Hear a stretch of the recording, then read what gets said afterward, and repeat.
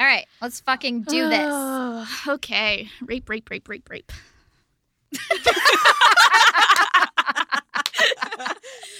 Oh, okay. I am leaving the podcast. Sorry, trigger warning. I'm quitting.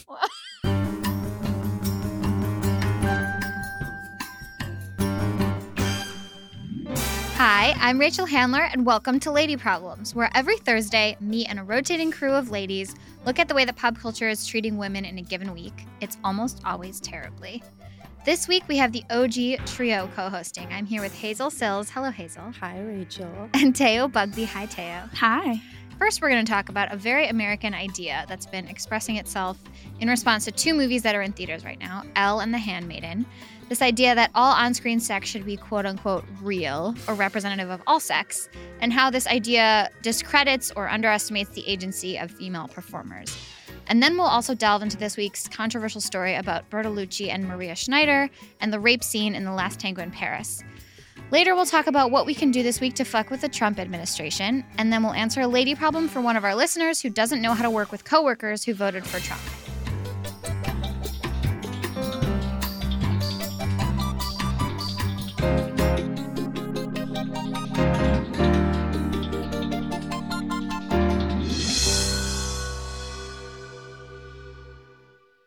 We've all seen Elle and The Handmaiden very recently, two movies that are in theaters right now, and we're going to talk about how their sex scenes have been sort of controversial for different reasons and our own opinions of that, and how we sort of believe that this idea that sex should be realistic or like not male gazy is sort of undermining the idea that female artists have their own agency when it comes to sex scenes. And Teo, I know Teo was the one to sort of bring this up. So Teo, why don't you share your thoughts? So there was a recent BuzzFeed article, The Handmaiden and Lesbian Sex Scenes, that Hazel sent to me, actually.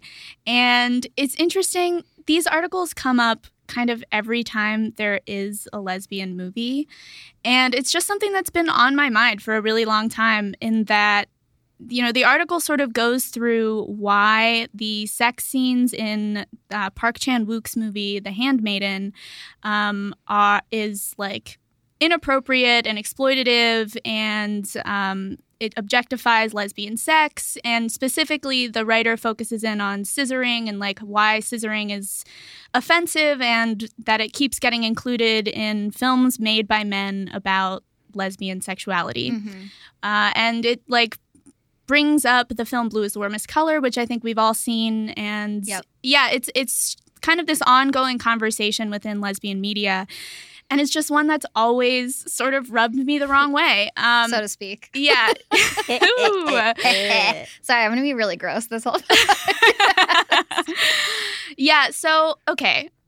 Let's talk about The Handmaiden, because The Handmaiden is its own fascinating subject. Speaking of like fucked up movies about women that we like, The Handmaiden is this movie that's sort of like I don't know, like it's a thriller, but there are lots of twists, and all of the characters are like somehow fucking each other over and also fucking each other. Mm-hmm. And there's a lot of weird sex in this movie, and there's a lot of weird sex throughout this filmmaker's whole filmography. Mm-hmm.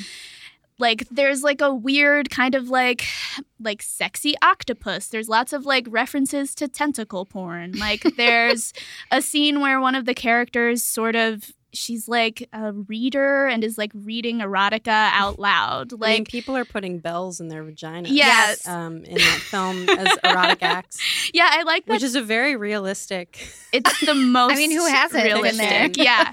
Yeah. But the point for me is that, like, this is an art film. It's like a film, it's a fetish film in a lot of ways. Like, a lot of what's being explored here is like weird perversion and weird sexuality, and it's like a theme throughout his filmography. It's like relevant to the history of South Korean cinema. He's like influenced by a filmmaker, Kim Ki-young, who is very famous in South Korean cinema for like having these really strange depictions of female sexuality as like a way to counteract kind of the bureaucracy of that, like their governmental structure. And it was like a whole like metaphor for the way that systems worked, in that it explodes heterosexuality. You know what I mean? Mm-hmm. And so I think that there's more to talk about here than just like, this doesn't look like the sex that I'm having. Like, no shit. Right. Like what in a movie, like what sex in a movie looks like the sex that anyone is having? Right. To be honest, this is like something that we were talking about too, where like, I'm not straight, so like, this is something maybe I can speak to more so than usual, but it's also like straight sex in movies doesn't ever look like real sex either. That is one of my pet peeves. Every time I watch straight sex in a movie, I turn to my boyfriend and I'm like, she didn't get up to pee. She's going to get a UTI. I'm so stressed out. It's so distracting. The woman just rolls over and it's like everything just seeps out of her and then she just goes to bed. I'm like, you are going to get a raging UTI. That's so dangerous. Or it really upsets me. People are like orgasmic like the second someone touches them. Right. Like there's no foreplay whatsoever and everyone's like, yes! That's how straight sex works though, Teo. Like a heterosexual man like lightly grazes a straight woman's shoulder and then she comes like 3 times. Yeah. Like also up against a wall always. That's the only way we ever have sex. I hope our listeners are like learning a lot. Yeah. I'm certainly learning a lot of like in alleyways. Yeah. But yeah, I mean, you mentioned this, but The Handmaiden and Park Chan-wook's like filmography, he's kind of a perverted guy. Like he is perverse. He did Old Boy, which includes a lot of incest, like right there, and that is a very famous film of his. But like, it's just interesting for someone to go into The Handmaiden and look for realism. Right. Yeah. And it's a film that's exploring like women's agency through sexuality and through an artistic representation of sexuality. Like those sex scenes are weirdly funny. Like they're like laughers. Mm-hmm. Yeah. You know, like I don't think that the thing that you're necessarily supposed to be taking out of those scenes is like, wow, this is super hot, or like, wow, this is God, exactly like my life. Right. Like what in this movie in general is like life at all. It's like this character can't leave the house because she's being trapped by her like perverse uncle who's been raising her to marry her from birth so that he can get her inheritance. And also to narrate erotic fiction. Right. And to narrate erotic fiction for like the books that he forges. Right. So like the lives of everyday lesbians. Right. I mean, I know that's how you were raised. I mean, well, I'm an exception. Yeah. I wish I was raised like this. I mean, do you think part of this is, at least before I saw it and I heard people or critics talking about The Handmaiden, it was sort of being described as this lesbian romance and not really delving deeper into like the nuances of it or the complexities of the story? And do you think people are so starved for that sort of representation on screen that they're going into it and immediately they're disappointed because it doesn't? Absolutely. Yeah. And I also think it's like, I think we're also starved for critical perspectives from lesbian women as well. Yeah. I mean, and like talking about Blue is the Warmest Color, there was a huge outcry about that movie and the sex scenes in that movie because there was this sort of misinterpreting of the complaints the actresses made about filming the sex scenes and how many times they had to do them and how he was kind of like verbally intense with them. I don't know if they use the word abusive. But right. So like that movie had a lot of like difficulties in the way that it was shot. But then that was frustrating too because at the same time, this is again another issue with the way that these films get talked about, where it's like everyone fixates on the sex in both the production and in the final product. Like the sex scenes are like 10 minutes of a 3-hour movie in Blue is the Warmest Color. And when the actresses were talking about the abuses that they experienced on the set of that film, most of what they were talking about was in relation to the fact that it went several months over schedule, that they weren't given direction as to what their characters were supposed to be doing. There was never a script. They were always in a position where they were being asked to be very emotionally vulnerable, but like without a sense of direction. And as artists, their complaint was really that they were being asked to shoulder a huge burden without any sense of security. Right, it was about labor. Right, it's about labor. And that's a different conversation to be having and it's a conversation to have concurrently with, I felt uncomfortable filming sex scenes for a week. You know what I mean? And I think there's a way in which it winds up ignoring the agency of women artists who are collaborators in creating the final product, and like gives too much agency to male directors and their control, basically. You know, film is a collaborative medium, and I think that we would all benefit from thinking of the contributions that women make on set as valid ones. And it's almost like we're objectifying these women by complaining right, that they're you're being objectified. Yes, absolutely. Right. Yes. More lady problems after this break.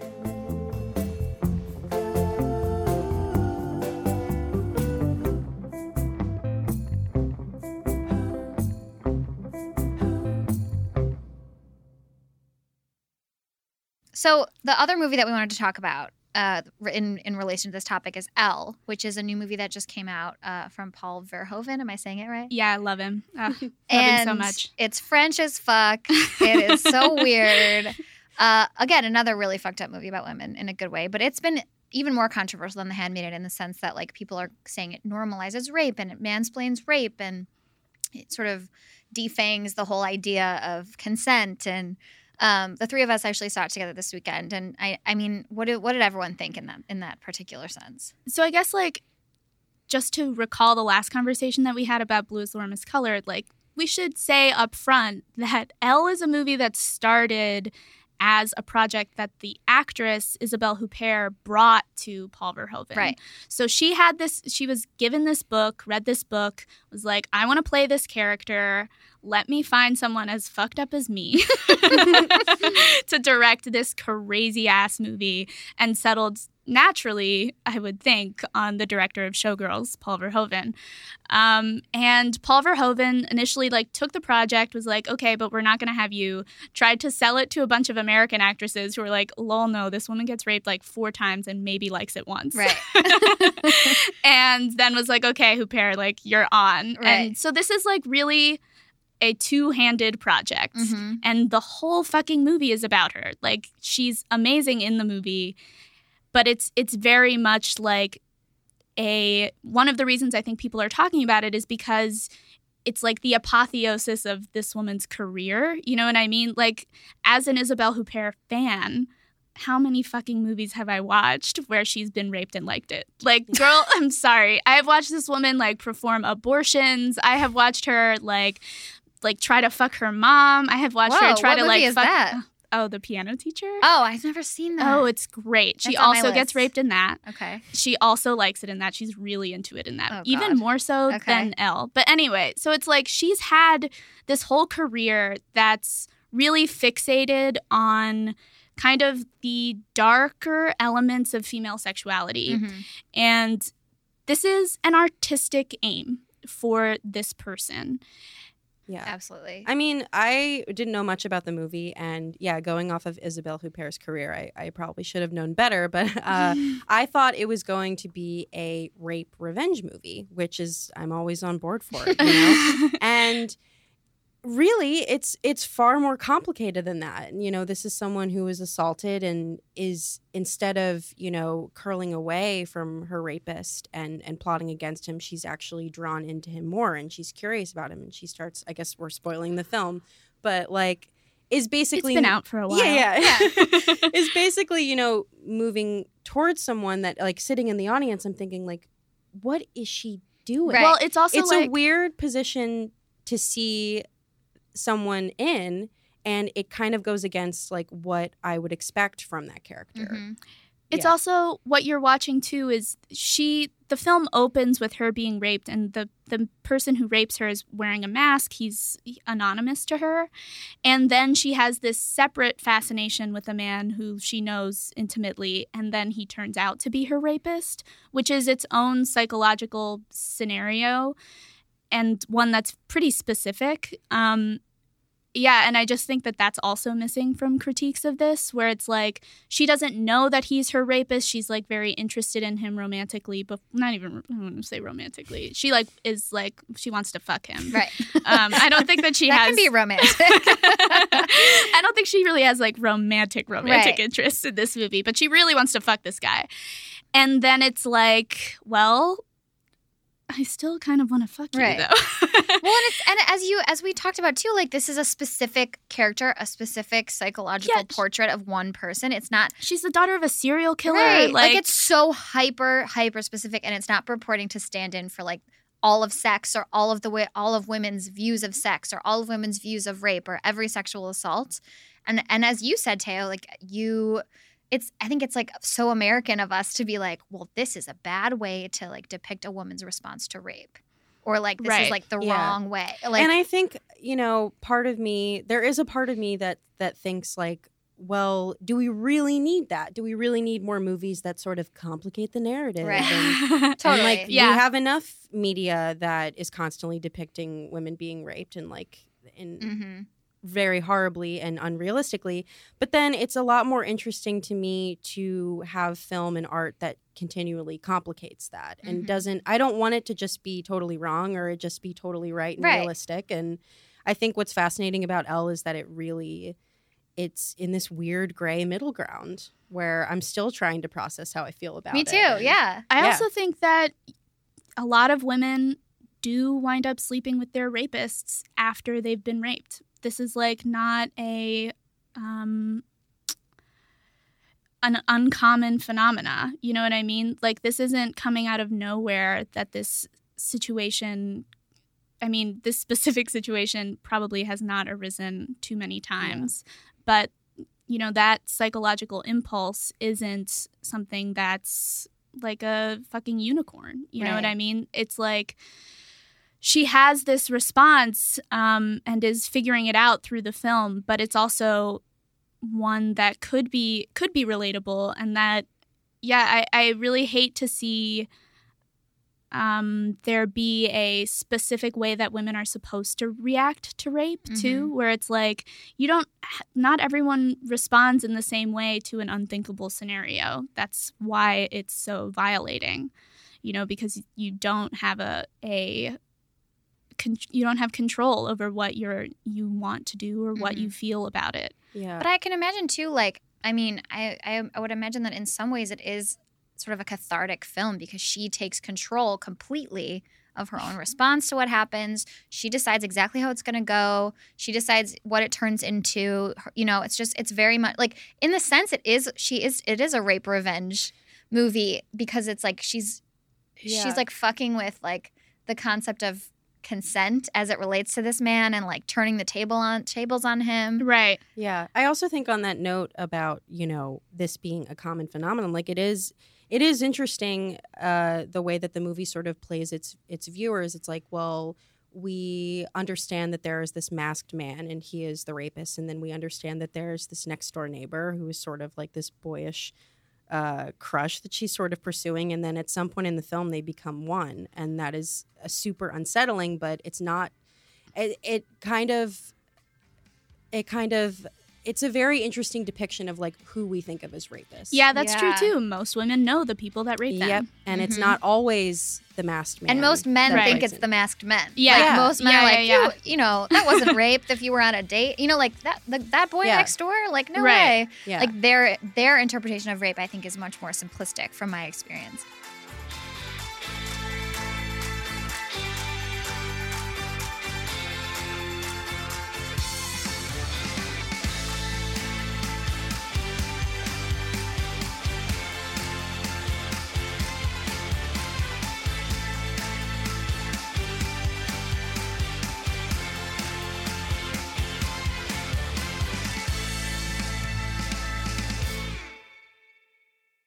We're going to talk about something sort of tangentially related to what we were just discussing about this idea of sexuality being depicted on screen and what it means to have a realistic sex scene. This is sort of the other side of the coin of that because last Friday, Bernardo Bertolucci did an interview a while ago. I think it was 2014? Yeah, not recently, but it just came out again. He was talking about the scene in Last Tango in Paris with Maria Schneider and Marlon Brando where he assaults her with a stick of butter. And none of us, just to clarify, have seen this scene because I stopped watching that movie halfway through because I got bored. Yeah, the movie sounds boring, so none of us have seen it. But so he talked about how so this is what he said in the interview. The butter scene was an idea that I had with Marlon in the morning before shooting, which the pair did not inform Schneider about in order to get her reaction as a girl, not as an actress. And the outrage about this was palpable on Twitter, with Jessica Chastain chiming in and Anna Kendrick chiming in, and women saying how that, you know, you shouldn't watch this movie anymore and this is completely horrific, which, yeah, it is if that were the case. If they literally raped her with a stick of butter, that's horrifying. But on Monday, Bertolucci clarified that he said, "I would like to clear up a ridiculous misunderstanding. I specified, but perhaps I was not clear, that I decided with Marlon Brando not to inform Maria that we would have used butter. We wanted her spontaneous reaction to that improper use. Somebody thought that she had not been informed about the violence on her, but that's false. She knew everything. She'd read the script. The only novelty was the idea of the butter." But Schneider, in an interview, Schneider, who's now dead, in 2007 told the Daily Mail, "The truth was Marlon came up with the idea. They only told me about it before we had to film the scene, and I was so angry." And she felt humiliated and a little raped by both the director and star. "I should have called my agent," she said, "or had my lawyer come to the set, because you can't force someone to do something that isn't in the script," she said. "But at the time, I didn't know that." So this is an extremely complicated problem. And yeah, lady. This is like the lady problem. Yeah. I think regardless, like the fact that she was 19 years old, she was dealing with two powerful older men. Like, I just can't imagine, like, the odds are against her to speak up and to not do something that she didn't want to do. Right. We can say this too. If Bertolucci respected her as an equal collaborator, there's no need to surprise someone with a scene. Yeah, she's you know not what a I mean? plaything. Yeah, she's she's not an just something you actress. can like throw. Like give her more credit. Yeah, right. literally Yeah. her job is to pretend that things are a surprise. Right. Yeah, you're every time. You're automatically assuming that she's not capable of performing the scene the way it should be performed. So you're gonna like force some it crazy, out of her. Right. Yeah. And it's like, this is the kind of thing that actually I think should produce outrage versus what we were just talking about. I think there's a very clear line between a director in Blue is the Warmest Color, like making these girls do 69 each other 15 million times, like on screen, and what actually we're talking about right now, which is crossing that line. Right. And not letting your collaborators know what they're expected to be doing. Yeah. And I was going to say, like, I'm not usually someone that says, like, feelings are facts, but, like, if this actress was saying for so long that this scene scarred her and she did feel, quote, a little raped, quote, like, you should listen to that and and trust that opinion. And also, like, the weirdest part of this for me is that he's drawing the line at the butter, where he's like, it was just the butter that was a surprise. Right, yeah. Oh, my God. That's totally fine. Like, if someone just started using butter as lube on you out of nowhere, like, that's not a problem. Right, yeah. I mean, we should be clear that the scene is a surprise to her, like, performing the scene, but that it's not, she wasn't like penetrated with butter. Right. There also seems to be some confusion going on about that. She wasn't like physically assaulted. It's the psychological experience of not knowing what the fuck is happening to you at your workplace as someone pretends to assault you. Yeah. And that's its own horrible experience. Absolutely. You know, that's like its own trauma. And that's something that she like carried with her for a very long time. Right. Yeah, if you're going to like experiment wildly in a scene in your movie, like maybe don't pick the scene where someone is being assaulted to do those creative. Just a hot tip. Yeah, you should let out everyone there. on set know exactly what's happening. Right. Yeah. But I guess I have a question too, like how, as viewers watching these male-directed movies where someone's assaulted or a woman is having graphic sex on screen, it does kind of raise the question of like, how do we, like, when do we give the woman the credit, you know, that she was okay with everything going on, and when are we suspicious, and how do we ever make that decision for ourselves? So, like, if we're putting the movies that we've talked about today on a scale, I would say something like Elle, that performer, 100% a collaborator.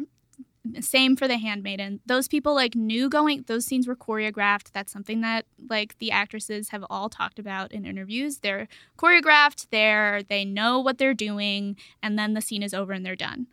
Blue is the Warmest Color is a labor situation in which every single scene was a surprise. Mm-hmm. And that was like an artistic experience that the actresses committed to and was very frustrating, but it was still like an artistic project that they were considering. And then we have like Last Tango in Paris, and that's a situation in which someone is being exploited without their consent, is not being treated as an equal collaborator in a project that is their professional interest or like professional whatever. Yeah, and it's inappropriate. She was taken advantage of. Yeah, it goes back to the episode we did where we talked about Hitchcock. Mm-hmm. Oh, and God. That idea of like the auteur and like this is just how he works and this is just something that he does and we need to allow him that creative process when it's like actually he's not the only one that's working on this project. And God, that is the such 60s, a dangerous idea, yeah. The 60s and 70s were honestly like fucking mayhem. What was going on? I saw a tweet from Ellen Burstyn about this whole thing where she was like, this is just like this is the most extreme example of something that was very common in 70s filmmaking. And I was like, oh, girl. This is a book. It is. Guys, Like, who's writing it? Teo. I call it. Edit that part out. All right, look for Teo's book 2017. The oral history of man. every Of bad oral. thing that ever happened on a 70s set. Perfect. Here's an ad, then more lady problems. Hazel, do you want to tell our listeners the one thing that they could do this week to fuck with the Trump administration? Yes. So this week I have been reading some articles about stories of young Muslim women, especially in New York City, who are being harassed on the subway and nobody is doing anything or intervening and helping people. And so I wanted to share, there's this comic that's going around. It's by a Parisian artist named Marie Shireen Yaneh, who it's this comic about what to do if you're witnessing Islamophobic harassment. And it basically advises people to, engage in conversation with someone you see on the train who's being harassed and, pick a subject to start talking to them and then sort of keep building this safe space around them, especially because if something is going to get physical, you want to sort of create a safe space around them and then sort of continue the conversation and then escort them to a safer physical space, whether that's another car or you're helping them leave the train and walking with them on the platform. So, yeah, I think that is one small thing that people can do. And it's something, but it's the conversation should be benign enough. Like, my personal response, I think automatically would be like, fuck you, dude, like, and like go crazy. That might blow up. But that won't help. Yeah. And I think this is actually extremely important for me in particular as like an angry bystander. Yeah, sometimes inanity is more helpful than like righteousness.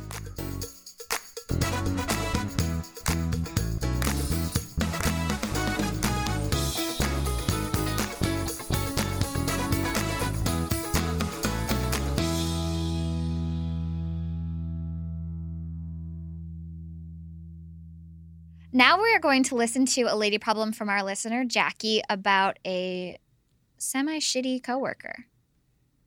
Semi. Hi, Lady Problems. First of all, I love you guys. Thank you so much for doing such a great show. Every single episode makes me laugh and makes me want to cry a little bit. So my lady problem is related to politics in the workplace. I am in my early 30s, and I consume a lot of political media. I do a lot of reading. I listen to a bunch of politics podcasts. I consider myself fairly well informed when it comes to politics, and I work with a bunch of people who are not. One of these people in particular is a young woman who's in her early to mid-20s.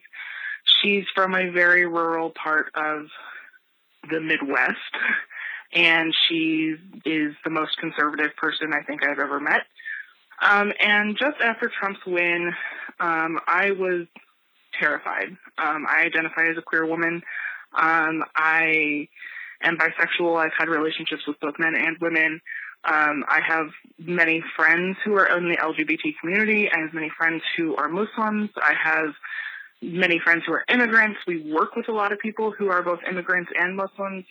So this election was really, really hard for me on a personal level. So I made the mistake at work one day of talking to someone else about my fears and how scared I was and how upset I was over the fact that we elected a racist Cheeto to be our next president. And she inserted herself into the conversation and was like, I don't understand why you're scared. Nothing's going to happen to you. It's fine.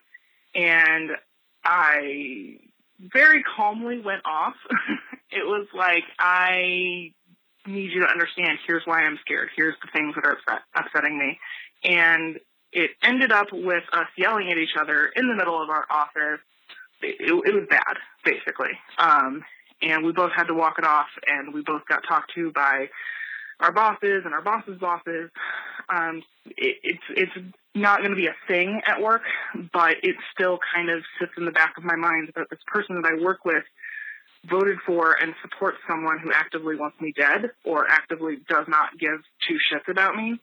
And that to me says she does not give two shits about me or any of the people we work with. My question is, how the hell do I interact with people that I know don't care about me? And I guess that's kind of strong. Don't care about the problems that I face or the problems that others face.